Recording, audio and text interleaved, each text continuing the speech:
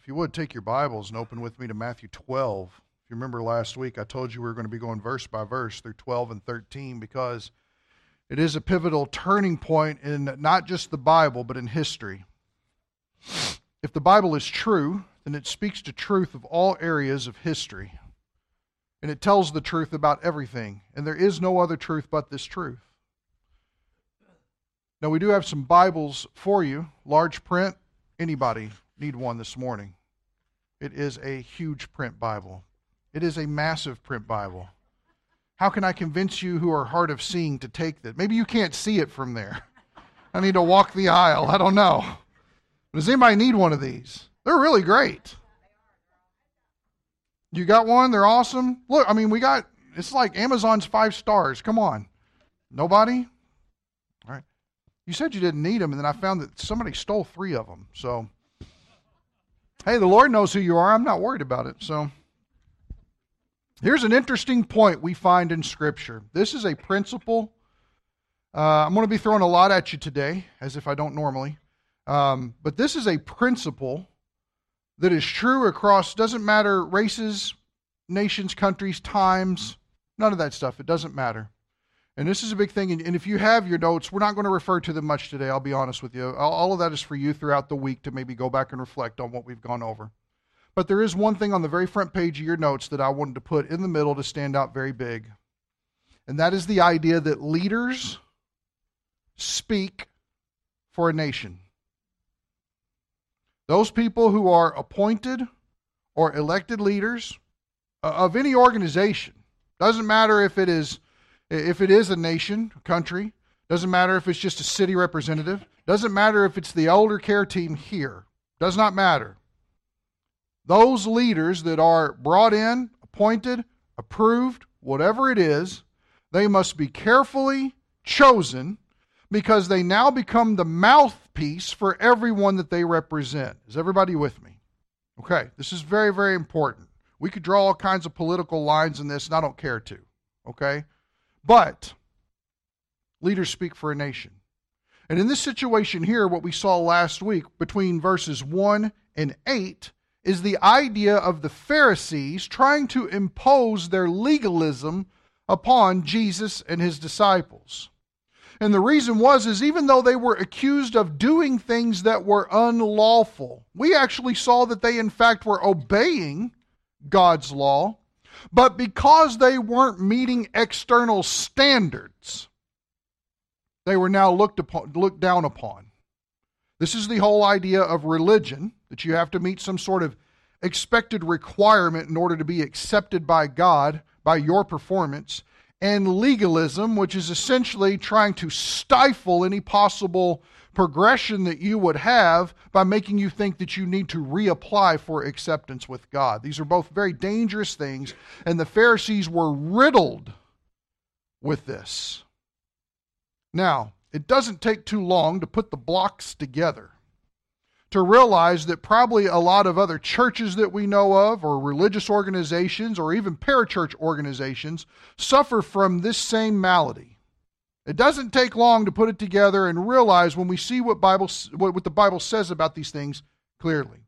And so what we're going to pick up with is we're actually going to pick up in verse 9 of chapter 12. We got a whole new scenario that's unfolding for us. Jesus was in the grain field, but it says, departing from there, he went into their synagogue. Now, what is a synagogue? What is that? Do we have any synagogues in Portage? Oh, somebody gave me, a synagogue's a what? It's a church? No. It is not a church. It is an assembly of a sort, but it's not a church. This isn't Grace Bible Synagogue. We could change the signs of that. You guys want to do that? Okay, just making sure. It's not a church. No, don't change anymore. I'm freaking out.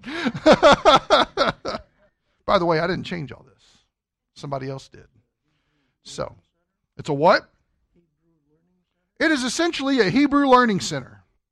See, here's what happened. When the Jews got all rebellious against the Lord, especially after the time of Solomon, the country divided into two. You had Israel up at the top and Judah at the bottom. And the Lord would only put up with so much rebellion against him. Israel refused to walk in his ways. They created idols for themselves. They were bowing down to everything else, and they even got so bad to the point where they were sacrificing their own children in order to try to satisfy the expectations of demons. Okay? So we're talking off the deep end here. The northern kingdom didn't last long. I think it was 722. They were out. The Assyrians came over and took them out. The southern kingdom, especially because of King Josiah, lasted a little bit longer until 586. But when they were both exiled out, because that's the requirement. If you don't follow the Lord, you can't stay in the land. And so the Jews were exiled and they were scattered all over the place. Now this is very important for us to think about from what happened to the Jews and how they came back into their land in 1948. They were scattered for all that time. Why? Disobedience. And what was their major disobedience? They killed their Messiah. They did not believe. And this is important because we're going to see how all that ties together today. So while they were in exile in Babylon, they still wanted to learn about the Lord. They still needed to have some sort of exposure to the Scriptures.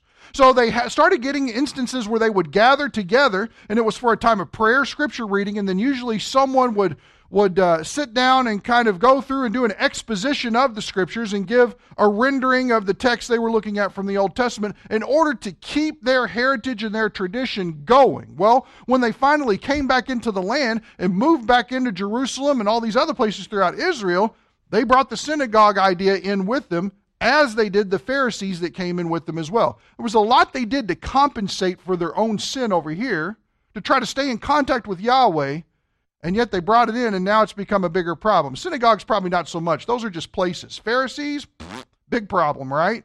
Messed all kinds of things up. So, notice it says here, he entered into the synagogue, and this isn't uncommon. If you follow through Jesus' life, he was always going into synagogues to teach. Why is that? They already have a foundation of the Old Testament, yes. And those are the people he used to reach, right? Don't go to the Samaritans. Don't go to the Gentiles. Go to the lost sheep of Israel. That's the people. And does anybody remember what his message is that he's teaching? What is it? The kingdom. Repent, for the kingdom of heaven is near. Everybody doing okay this morning? Let's stop for a second. Everybody do this. One more time. There you go. Hopefully you brushed your teeth this morning, right? Everybody's good. Everybody loosen up. It's okay. It's good to be in the house of the Lord this morning. So it says here, verse 10. And a man was there whose hand was withered. Now, I don't want to offend you with this word, but he was crippled. That's the idea. You have a crippled man that for some reason it's taken notice of. Now, I want you to watch this, because what we're looking at today is the depths of just how hard was the collective heart of the Pharisees. What does a hard heart do? Especially when it encounters truth in such a way as this. Now watch. There's a man there with his hand was withered, and they questioned Jesus, asking, is it lawful to heal on the Sabbath? So that, here's the interpretation for you that Matthew gives, so that, notice what it says, they might accuse him. Very interesting thing I want you to notice about this. Number one, this man is singled out. He had some infirmity of some sort. How would that look if we singled out somebody here? That look good? No, not at all. So notice it's an embarrassing situation. It's something that immediately causes a great deal of tension within the room. Notice that by being there, the Pharisees don't care about this man being there. And that's the interesting thing. Common people were allowed to come to synagogues, the temple, the tabernacle. You had to be a priest to go in and all those things. In a synagogue, you had everyday Joes come in to be a part of this. Or Josiah's, I guess, since it's a Jewish idea. But anyway, Joseph's coming to be a part of this. But in doing that, they now make light of this guy. And why do they make light of him? What is the question they asked Jesus? Is it lawful? Everybody remember what your disciples do is unlawful because they're eating grain? Everybody remember that up in verse 2? Yes? So notice, the question is, are they keeping the law? Jesus, is it lawful to do what? Heal. Pause. Stop for a second. Everybody put on your Mortimer Schnurd caps and think with me for just a second. What does that tell you they know about Jesus? that he can heal. Think about this. Think about it real quick. You've got a bunch of guys who are all high and mighty on their soapboxes, who are trying to keep everybody else in line by telling them what they ought to do. Okay? This is the essence of religion. Everybody else keep in line. And they know he can heal. They know that he can touch someone. Immediately they stand up, never could walk before. They know this. They know that he can come into someone who is dead and he can say, "Get up!" And they stand up. They are aware. If they haven't heard it, they've seen it. But notice that's not what they care about. Their question is, Matthew gives us a glimpse into their heart. Can we accuse this guy? Can we get him to do something on the Sabbath so that we have reason to move in and get rid of him? Why is that? Well, he was so popular, they were scared to death they were going to lead the people away from the Pharisees, and the Pharisees would have no power at all. Jesus' ministry wasn't just a back alley kind of thing. Crowds followed him. Throngs followed him. Multitudes followed him. In the next chapter, we're going to see that there were so many people wanting to listen to what he had to say that he had to get out on a boat and get out of everybody's way, just so they wouldn't crowd him. I guarantee you there were people getting out in the water trying to get close to him because they wanted to hear it. They wanted to be close to him. Notice the Pharisees don't care anything about this. We want to see you heal somebody, and if you heal somebody and it's the Sabbath, we're going to get you. That's the idea. This is the hard heart. Watch what happens here, verse 11. And he said to them, now I love it, because Jesus don't take flack off nobody. I love it. And he asks a question in the form of an illustration. Now stop. Aren't you already annoyed when you ask somebody a question and they respond with the question?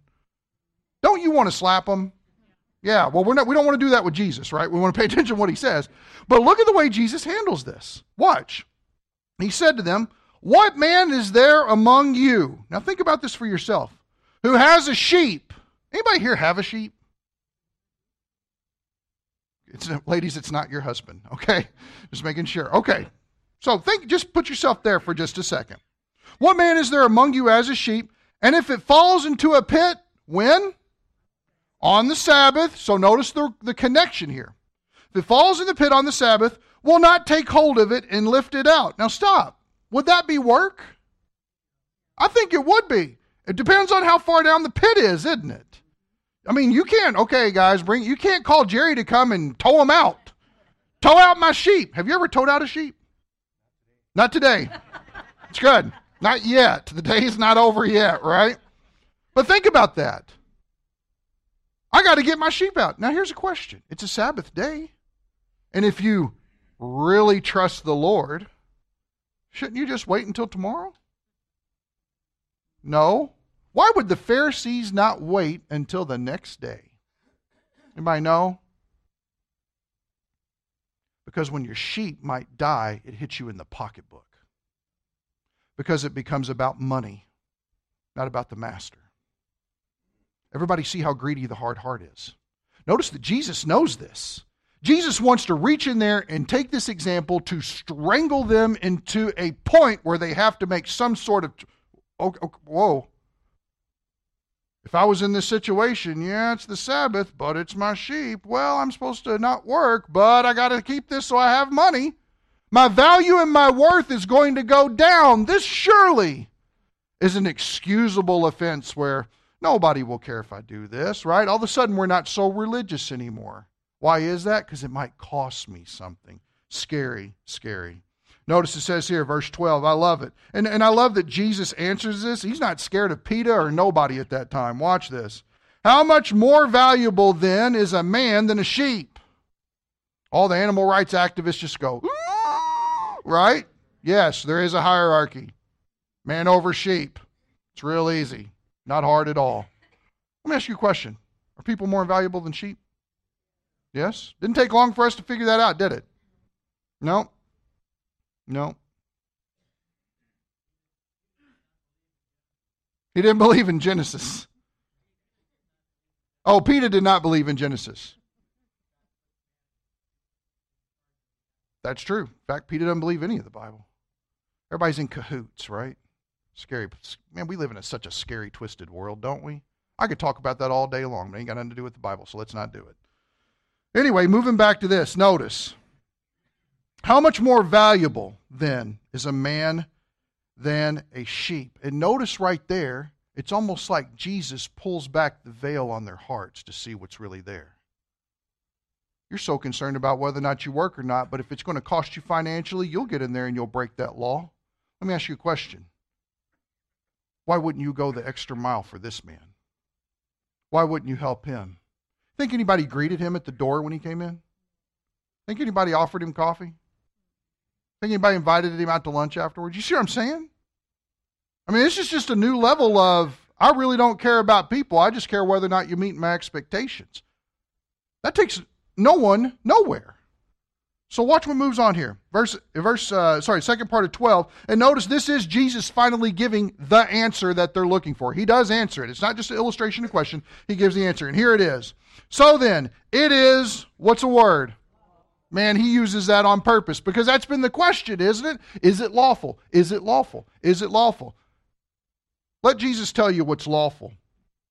It is lawful to do good on the Sabbath. Now, we don't abide by this now because we're not under the law. It wasn't given to us anyway. It was given to the Jews. But notice here, he wants to say, if you want to know how to handle the Sabbath, doing good things on the Sabbath is not breaking the law. Now, Jesus just couldn't let it stop there, could he? You ever sit there and you're like, oh, that's good. Oh, you shouldn't have said that. You ever done that? It's like, why did you have to take that extra step? Jesus doesn't. Why is it? He has no fear. Verse 13. Then he said to the man, and imagine yourself there. Stretch out your hand. Imagine that. Does everybody have your hand out real quick? I'm trying to encourage you as much as possible in between Sundays to be in the Word. And so I've given you this sheet right here. It's got Mark 3, 1 through 6. And it's also got Luke 6, 6 through 11 on it. And the reason why I gave this to you is because it is parallel accounts of the same event. But if you're like me, one of the most frustrating things when you're in the Gospels, and okay, Matthew says this, and Mark says this, and Luke says this, and you've got 3 bookmarks out, and you're trying to filter back and forth and figure out which one's where, and you're getting all kinds of confused, I say, no, print it out, right? That way you can leave Matthew open and work through this. Now, real quick, let's read this account in Mark.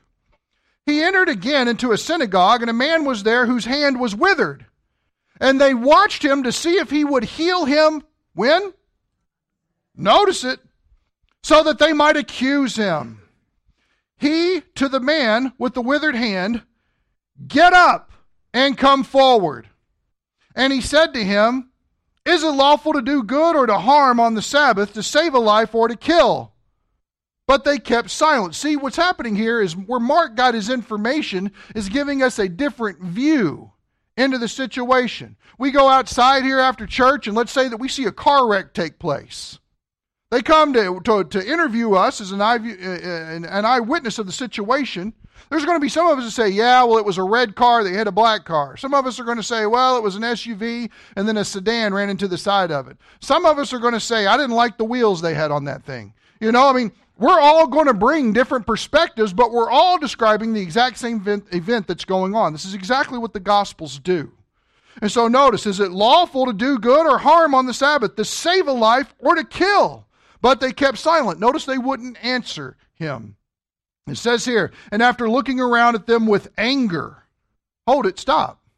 Jesus looked around at them with what? Anger. Why do you think he's so angry? What is it? Say it again, Steve.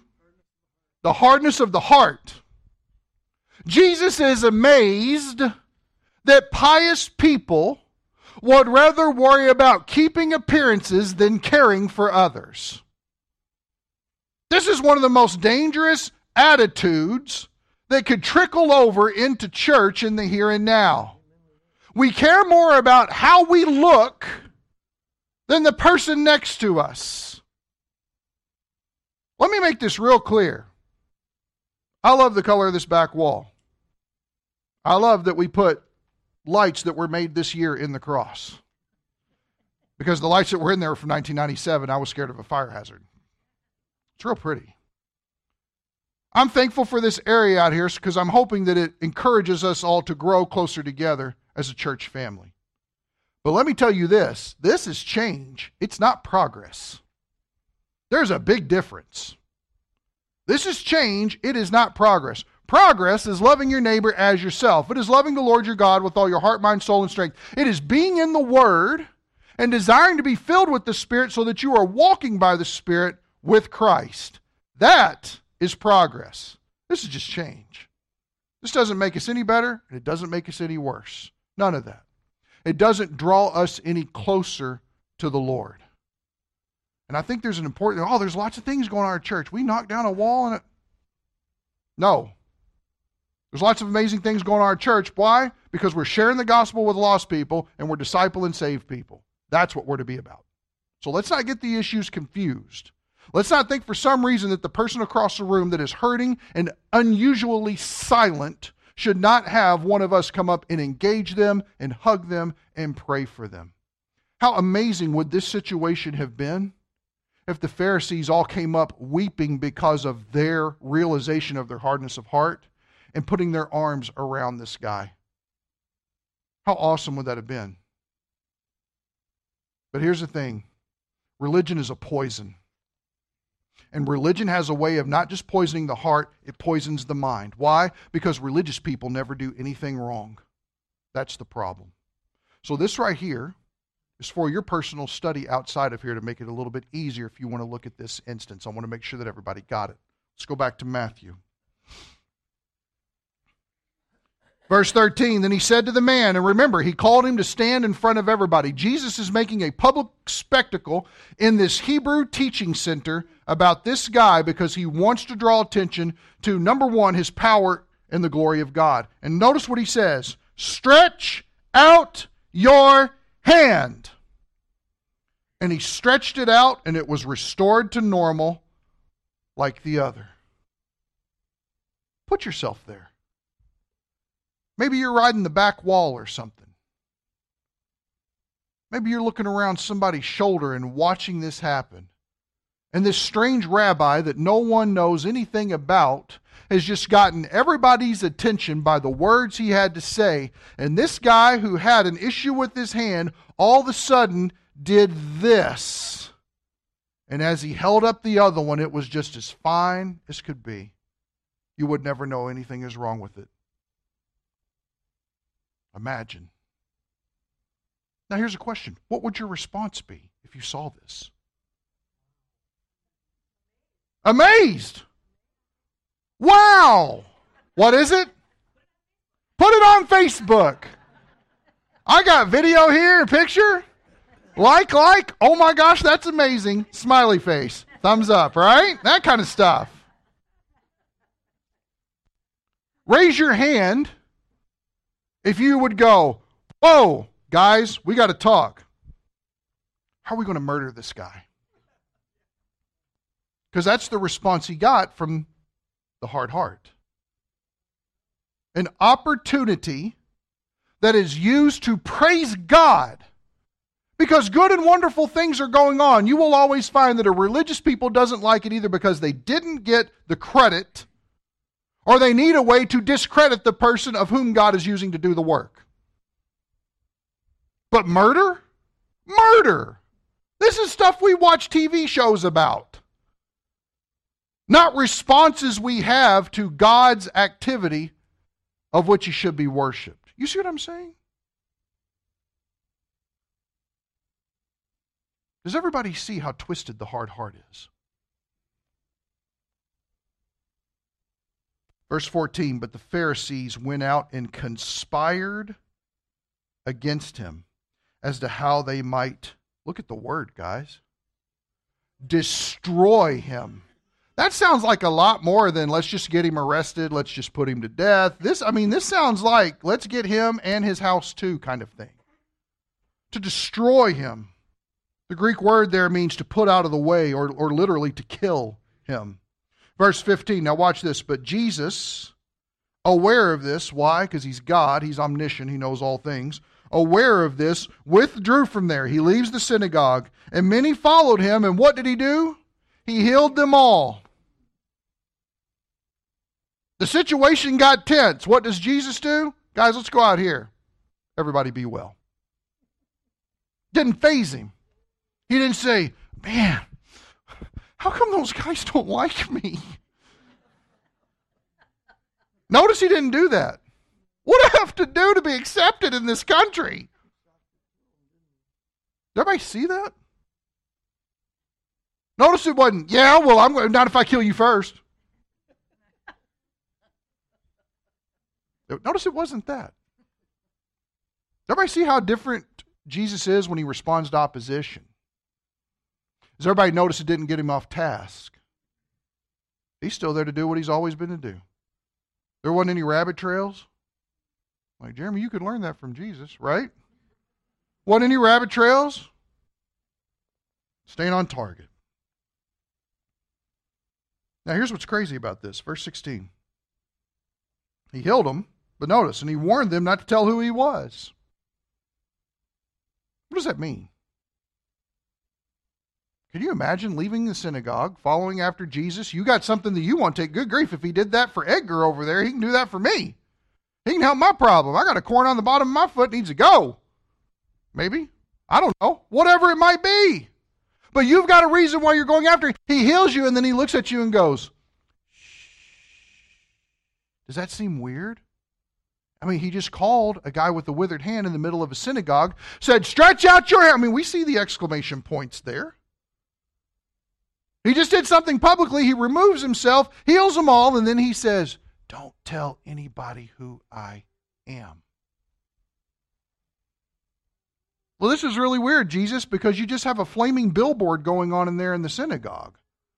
So why in the world are we being all hush-hush now? What has happened? Anybody know? Has anybody ever heard of the term, the messianic secret? Has anybody ever heard of that? No one's heard of this, okay? You'll find in instances of Scripture where Jesus will do something, then it'll say, and he asked them not to tell anybody, but then what happens? They go and tell on him. Disobey. They got 1 John 1:9 before it was ever even written. They needed that, didn't they? We need to confess this sin. They go and they broadcast it to everyone. Why did Jesus not want them to tell? Take away from him being the Messiah?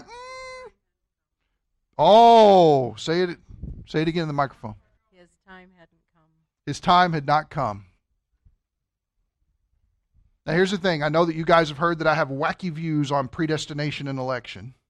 If you ever want to talk about that, my office door is mostly open. So it will be for you if you want to talk about that. But here's the thing. The crucifixion of Christ is an event in history that has been predestined by God. It is Acts chapter 4.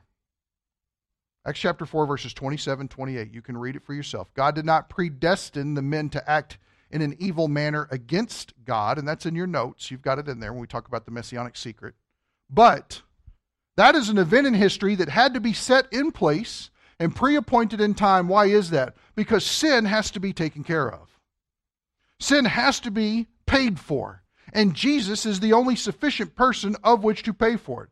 So the Father placed this event in history that it needed to happen at an appointed time. My time has not yet come. My time has not yet come. My time has not yet come.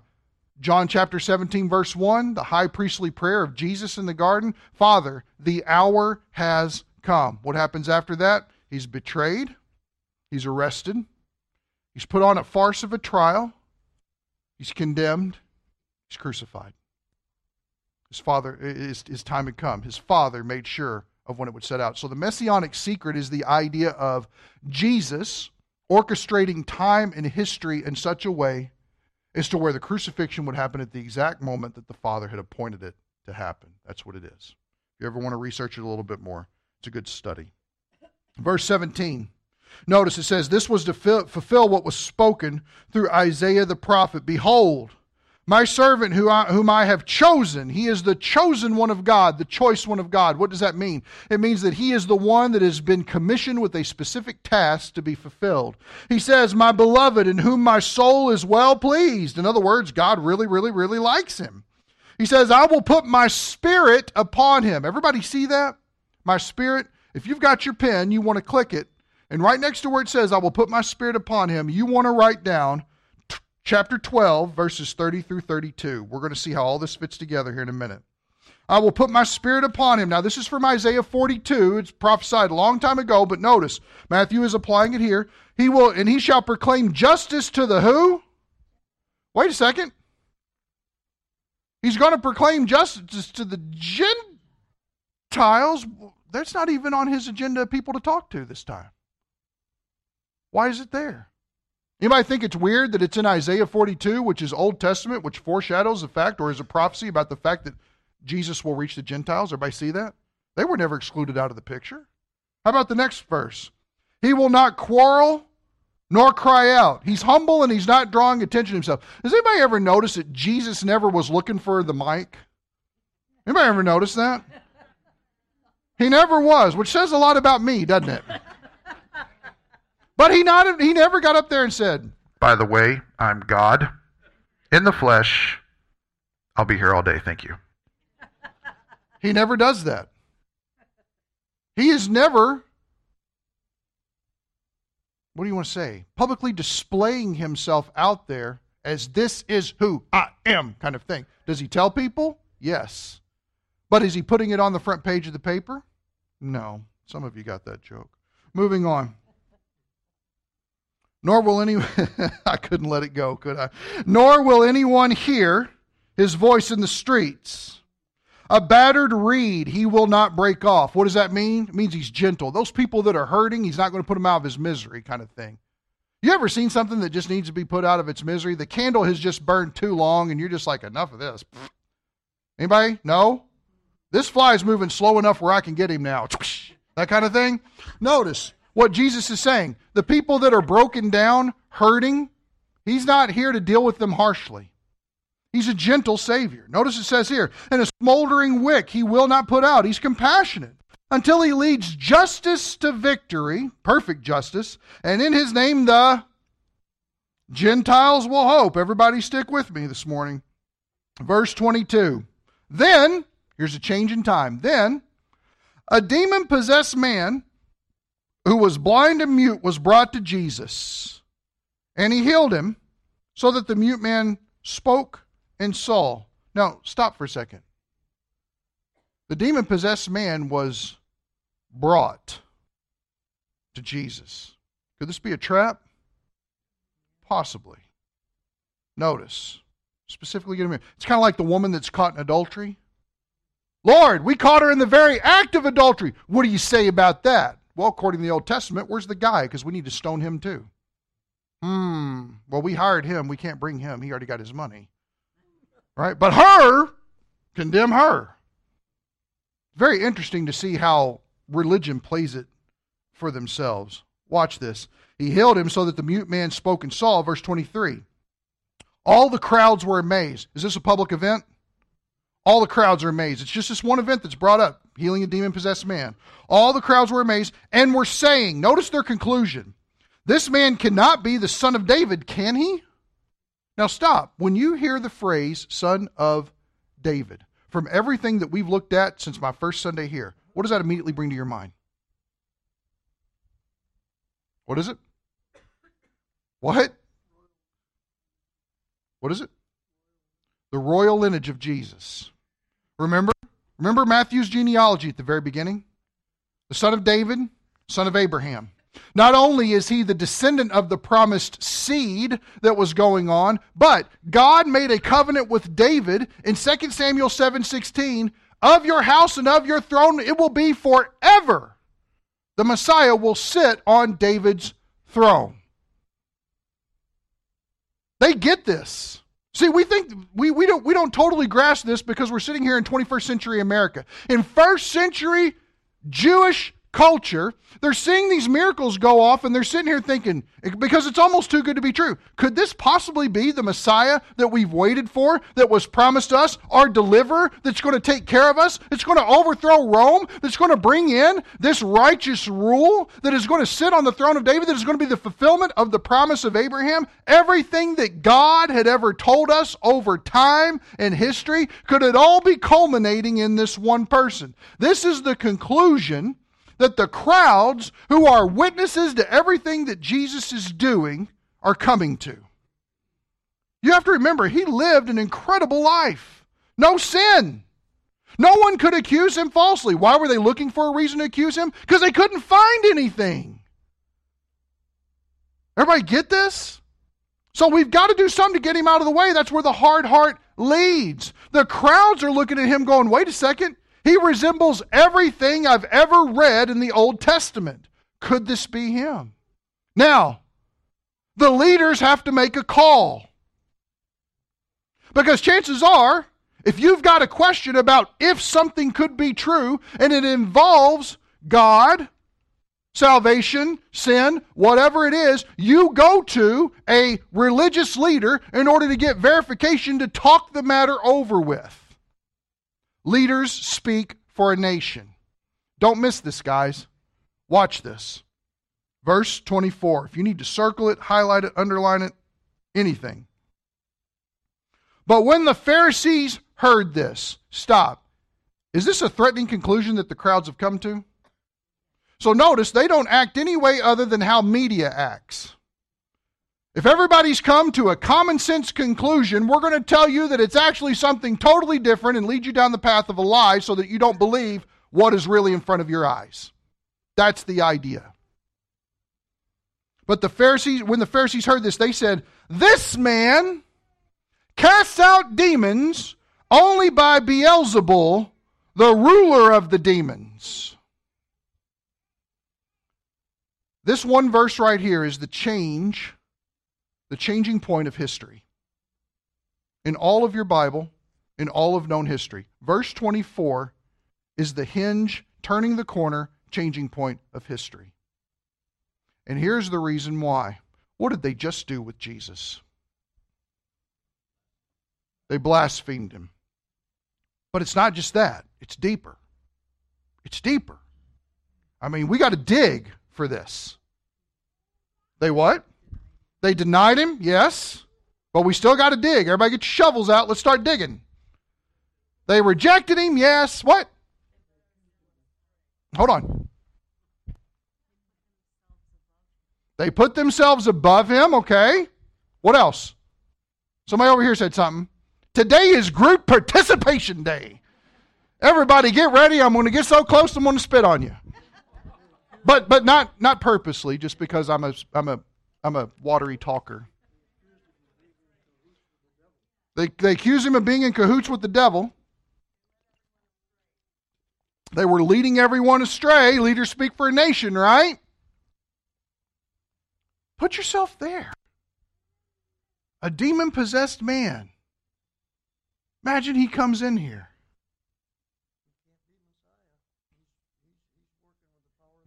He can't be the Messiah. He's working with the devil. Imagine Jesus is here. And he comes over and he casts this demon out. And we're all like, whoa, wait a second. What is going on? And because the powers that be feel threatened. Stop. Is healing a demon-possessed man a good work? It's common sense, isn't it? Is telling a man with a withered hand to stretch out your hand so that it's made whole, is that a good work? Isn't that Jesus' conclusion? It is lawful to do good on the Sabbath. But notice what they say. No.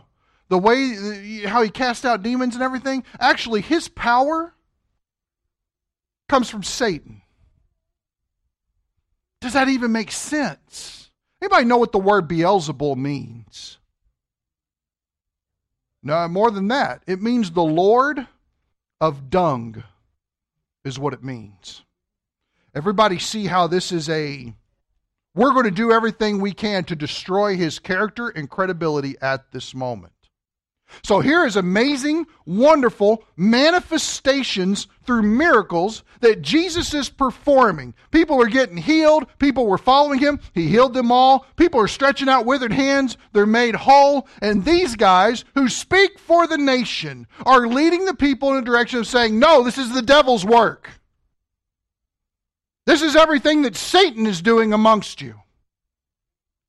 They are taking the glorious good works of God as manifested as never before in a heightened sense of revelation right before their eyes, therefore a heightened sense of accountability right before them, and they are saying, in all the conclusion that I can come to in looking at this situation, that is Satan's fingerprint.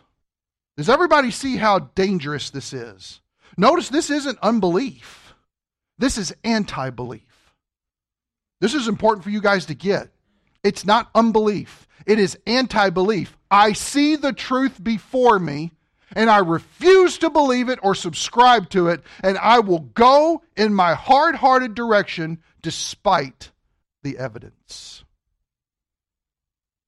See, this is why when we're dealing with people like Richard Dawkins and Christopher Hitchens and Sam Harris and all these guys who say they're atheists now, they're not atheists. It's not that they don't believe that there's not a God. They know God exists and they hate him. They are anti-theists. Notice it's not just that the Pharisees don't believe. They know darn well who Jesus is. You can't deny it. It's so blatant at this moment in history, you would have to be a fool. Notice that they have poor hermeneutics. You laugh, but I'm being serious. Notice that they've looked at all the evidence that is plainly written out right in front of them, and they have interpreted it in order to fit their own agenda. They're scripture twisters at the finest. They would lose power. What do you mean? Yes, they would. They would be nobodies. This, guys, verse 24, is the unpardonable sin. Some of your headings, if you look at your headings, some of your headings will say it's verses 30 through 32. It's not. 30 through 32 refers back to what took place in verse 24. This isn't the first time that they did this to him. They also did it in chapter 9. They also did it in chapter 9, verse 34, if you want to mark that. And Jesus was gracious on them at that moment. But here's the thing. Why did Jesus perform miracles? People debate whether or not miracles were true or not. When Jesus performed miracles, it's because it was the seal of Yahweh that this is my chosen one who is anointed to be the next king. His miracles testified to who he was. In fact, do me a favor. Put your finger right here. Turn over to John 5. There are 7 witnesses in Scripture of who Jesus is. We're going to look at just one of them for a second. I just want to point this verse out to you. There's 4 more in this passage. But I just want to point this out for a second. John 5.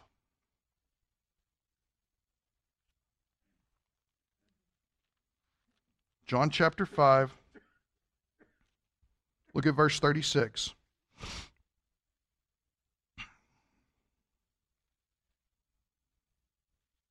John 5:36. But the testimony which I have is greater than the testimony of John, being John the Baptist. For, here's the reason why, underline it, the works which the Father has given me to accomplish, the very works that I do, testify.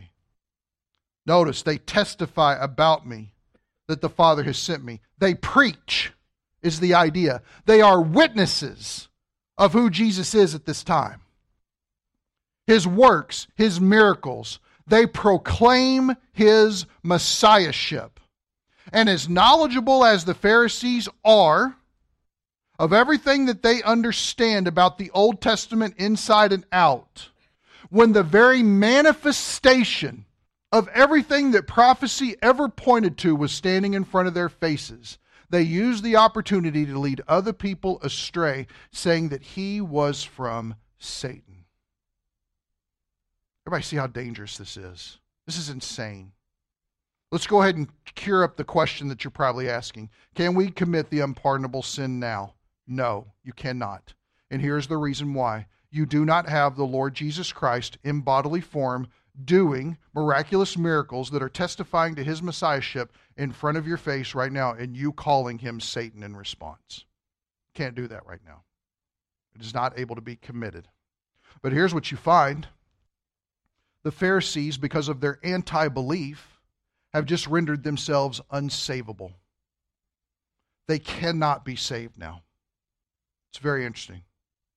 There are some instances in Scripture where you find people commit such acts, they cannot be saved. There's one in Revelation, I can't remember right now.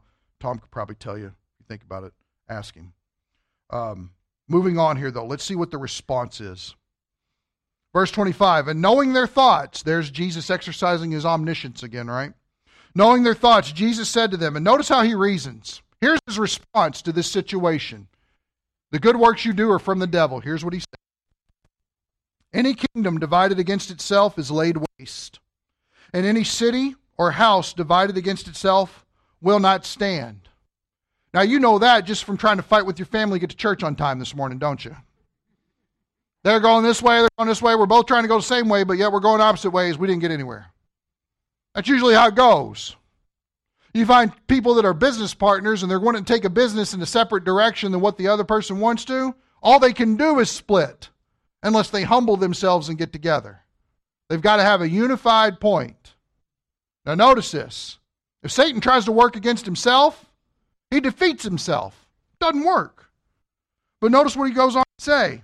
Verse 26, if Satan casts out Satan, he's divided against himself. Here's the question.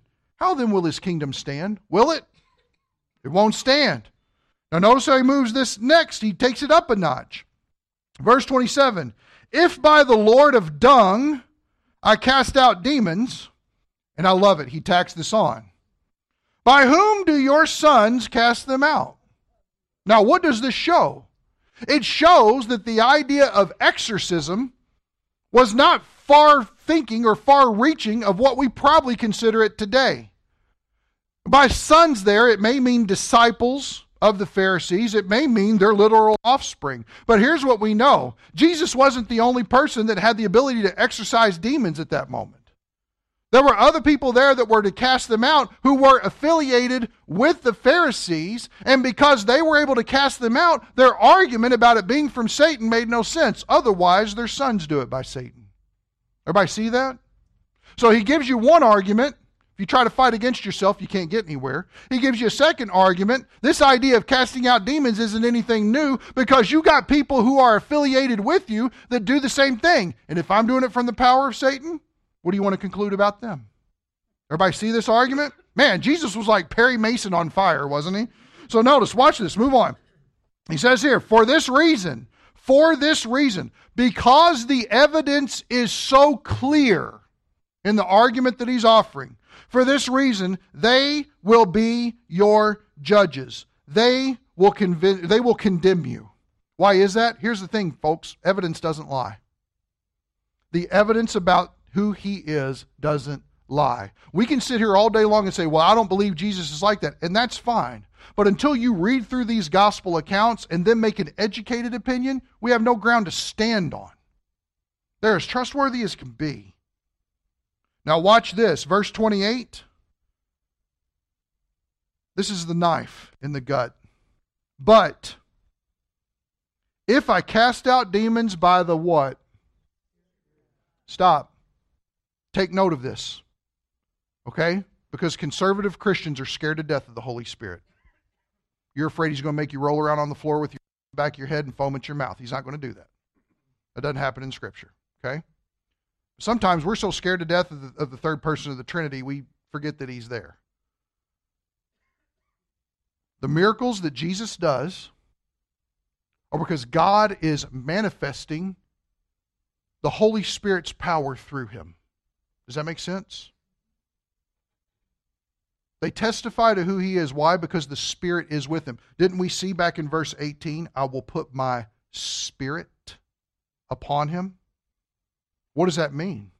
It means that he will have the opportunity, the amazing privilege of doing miraculous works like miracles because the Spirit is the one doing them through him. That's the idea.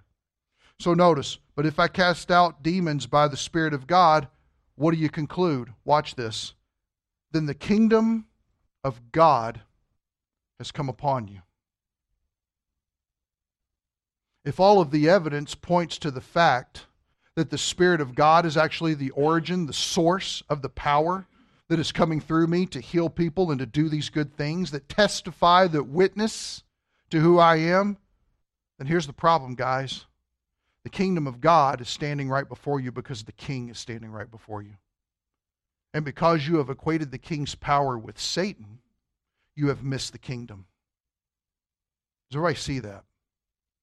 At this moment in history, the kingdom is now placed on the back burner of God's timeline. Before, Jesus' ministry was repent, for the kingdom of heaven is at hand, correct? Matthew 4:17. Matthew 3:2, John the Baptist came along. What was his message? Repent, for the kingdom of heaven is at hand. Make straight the paths of the Lord. You don't want to miss the Messiah when he shows up, guys. Why is that? Because if you miss him, the kingdom will not come. Now that these leaders have spoken for the nation, Jesus no longer speaks about the immediacy of the kingdom. It now takes a back seat. And when he does speak of the kingdom, he always speaks about it as being something else. Another time. It's never mentioned to be at hand anymore. It has been postponed. He now changes his message to the idea of his betrayal and death and resurrection. Whereas before, he never talked about it. Everybody see why this is such a crazy situation going on here. This changes everything in history. Moving on here, the kingdom of God has come upon you. Verse 29. Here's a fourth argument. Or how can anyone enter a strong man's house and carry off his property unless he first binds the strong man? He'd have to be stronger than the strong man, right? Is Jesus stronger than Satan? Yes, and demon-possessed people are his property. So notice, Jesus is saying, my power is as such to where I actually can hold Satan's power at bay and set his property loose. I can plunder everything he owns. Why? Because he's the Messiah. Notice he says here, and then he will plunder his house. Verse 30. He who is not with me is what? Against me. Notice what he says. And he who does not gather with me does what? Guys, there is no fence. There is no fence with Jesus. None. Neutrality is a myth. How many of you go to college? Raise your hand. Scarily, you raise your hand. Stephanie, what do you take? You taking any philosophy classes, psychology classes? Have you taken any of that stuff? Not yet. Okay. This is free. I'm not going to charge you for it. Okay? You're going to hear arguments made to where we have to remain neutral. Maybe you've heard this about the reason why we can't talk about the Bible in schools and things like this. We have to remain neutral. Neutral to everybody. Let me ask you a question. Excluding God from a child's thought process, is that neutral? No, it's actually child abuse if you think about it. If God is the creator of all things, we're saying let's perpetuate a lie. Let's all lie together. That'll work. That'll be the answer. Does anybody enjoy lying to kids? Okay. I don't know if the school board had any openings or not. But that's how serious that is. It is serious to think to take the things that have been plainly revealed blatantly by the God who loves us and say, no, that just doesn't fit with what I had going on. There is no neutrality. There is no fence. You're either with Jesus or you're against him. You're either helping gather or you are scattering people. Now, if you wonder what that's like, yesterday I thought this was a perfect example. Nathaniel comes up to me, Cheerios, Daddy, Cheerios. I said, okay, buddy, I'll get you some Cheerios. So I got him a little bitty Tupperware, only about that deep, put some Cheerios in there. He goes over, sits down, and all of a sudden I hear, and you know what happened, right? I look over. It's almost like he's proud. The Tupperware is upside down. He's kind of got his foot up there on top of the Tupperware, like.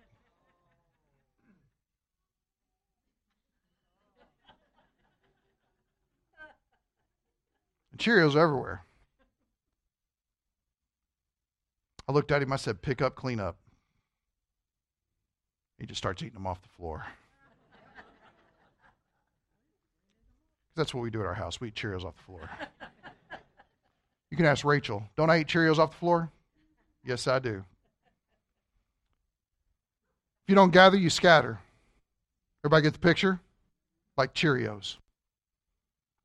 That's where you are with Jesus. You're either there or you're not. Notice what he says here. Therefore, anybody want to take a hermeneutic leap into what I just said?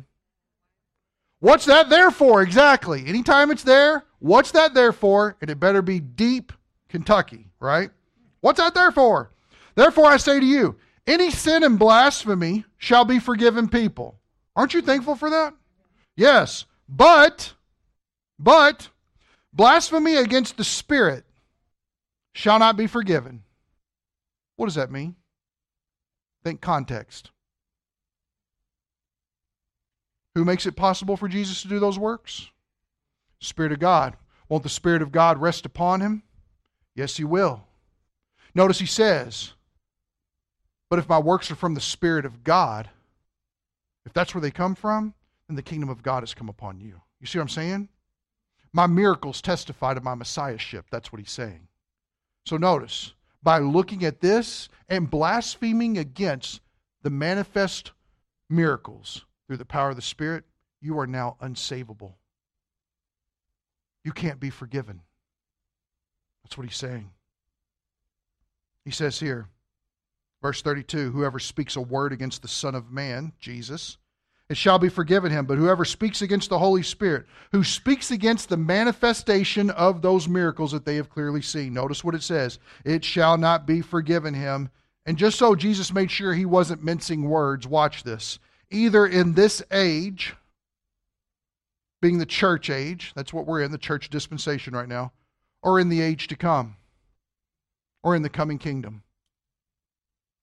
These men are unsavable. Why is that? Because they had such heightened revelation that at the moment when God had displayed everything so clearly for them so that they could simply believe and be saved, they instead let their hard hearts accredit his works to the devil. Let me show you one more verse.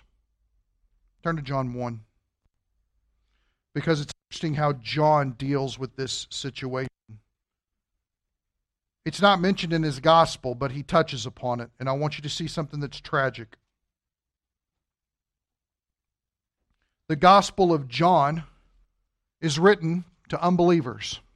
It is the only book in the Bible that is written with the purpose of bringing people to faith in Christ. I thought it was real interesting when they came out with the Jesus movie. Everybody remember the Jesus movie, VHS? Everybody got one? Everybody remember that? You probably taped Super Bowl over it or something? Okay, making sure. But the Jesus movie that came out was a verse-by-verse, live-action shot film where a guy was portraying it out of Jesus interacting with people of the Gospel of Luke. But when it came to talk about how somebody got saved at the very beginning, they had to quote a passage from John. Why is that? Because Luke won't tell you how to come to faith in Christ. That's not the reason why it was written. John, on the other hand, was. Now here's the amazing thing. John touches. That's all he does. Touches this situation. Look at chapter 1. Look at verse 11. Here it is. He came to his own. Who are his own? The Jews. But look what it says. And those who were his own did not receive him. Did we just see that take place? Matthew uses chapters 1 through 4 and 8 through 12 to unfold this truth, because that's who his audience is. Notice John just uses a verse to talk about those chapters. But look what it says. Here's the great relief that we can all say amen about. But as many as received him, to them he gave the right to become children of God, even to those who, what's the word? Believe in His name.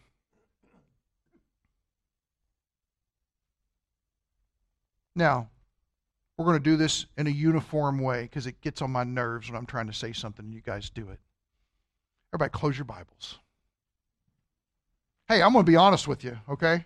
I love you, but I'll be honest with you about it. I've been thinking a lot about this. Think with me for a second, okay? Where are you at in your walk with Christ? Don't answer out loud. But think about where you are. What's He doing in your life? What prayers is He answering? Are you praying? Maybe you're not praying. Are you in the Word daily? Maybe 3 times a week. Maybe Sunday's the only time you crack it open. Maybe you stopped bringing your Bible because you knew I'd offer you one. I don't know. Where are you at taking with whatever God is teaching you and pouring it over into other people? Because that's the whole reason why we know anything.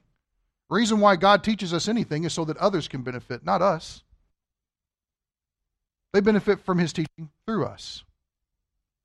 Where are you at in that? Because here's what's scary to me. We can't commit the unpardonable sin today, so none of us are going to be unsavable people. I'm thankful for that. And we know that salvation's very clear in John. Yeah, the Jews totally missed Him. They didn't receive Him. But he equates the idea with receiving as believing in His name. So that's pretty clear, yeah? Do you believe that? But here's the concern that I have. What is God doing week in and week out to get our attention? What is He doing to say, hey, look over here. Read this. It's not a coincidence. I set it up. I took your hand and led you to this place. You didn't know why you were driving around.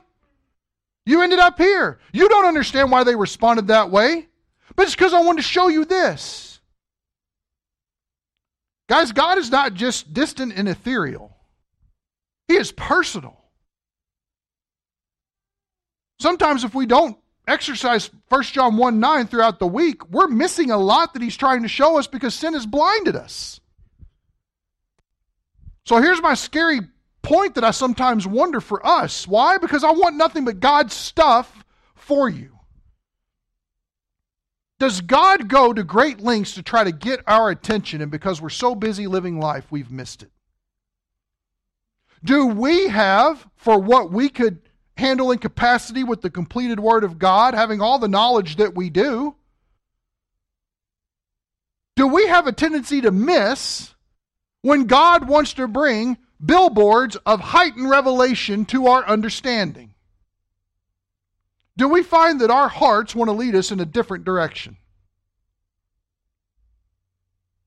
Because if that's the case, and if He is going to great lengths to reveal Himself, whether that be just through Bible study or a trial that you're going through, the fact that you need to ask other people to be praying for you. Today, Lori came over to me and said, Terry is really sick. He's got to start work tomorrow. Would you pray for him? I thought, you know what? That is the most Christian thing I can think of right now at this moment. I got a need, and I want God's people to seek our God together for the restoration of His health.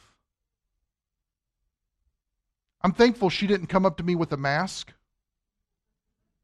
Not literally. But she wasn't here to be plastic. She didn't come to church to be fake. She had a need. It's obviously stressing her out. I'm sure it's stressing Terry out. And she was real about it. One of the worst things that could ever possibly happen to this church is that we go on and exist for generation after generation after generation until the Lord raptures us home. And we were as fake and as plastic as we could be with one another because we never bothered to be sensitive for when the Spirit wanted to reveal things to us in His Word and in the circumstances that are around us. Because if that's the case, here's what you find out. We never knew what it was, experientially speaking, to walk in the Spirit. We never knew what it was to let God's Word dictate our path and direction rather than trying to squeeze somebody into our schedules, maybe. Does everybody see how dangerous that could be? The Pharisees could not have asked for any more evidence for the direction they needed to go.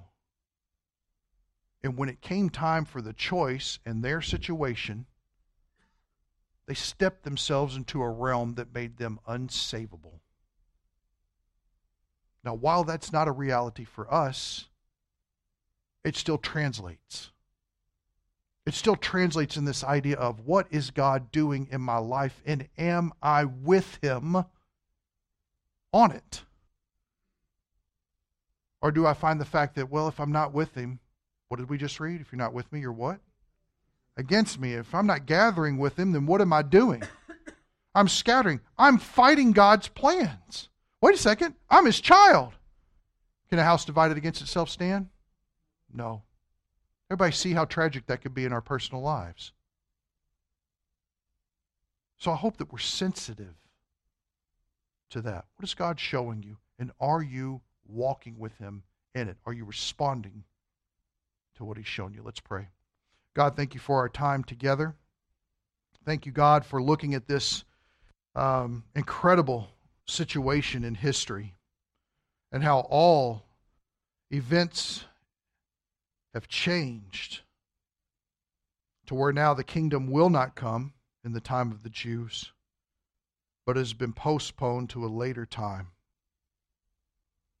Father, if you have been knocking at a door where we refuse to answer, I pray, God, you bring us to our senses.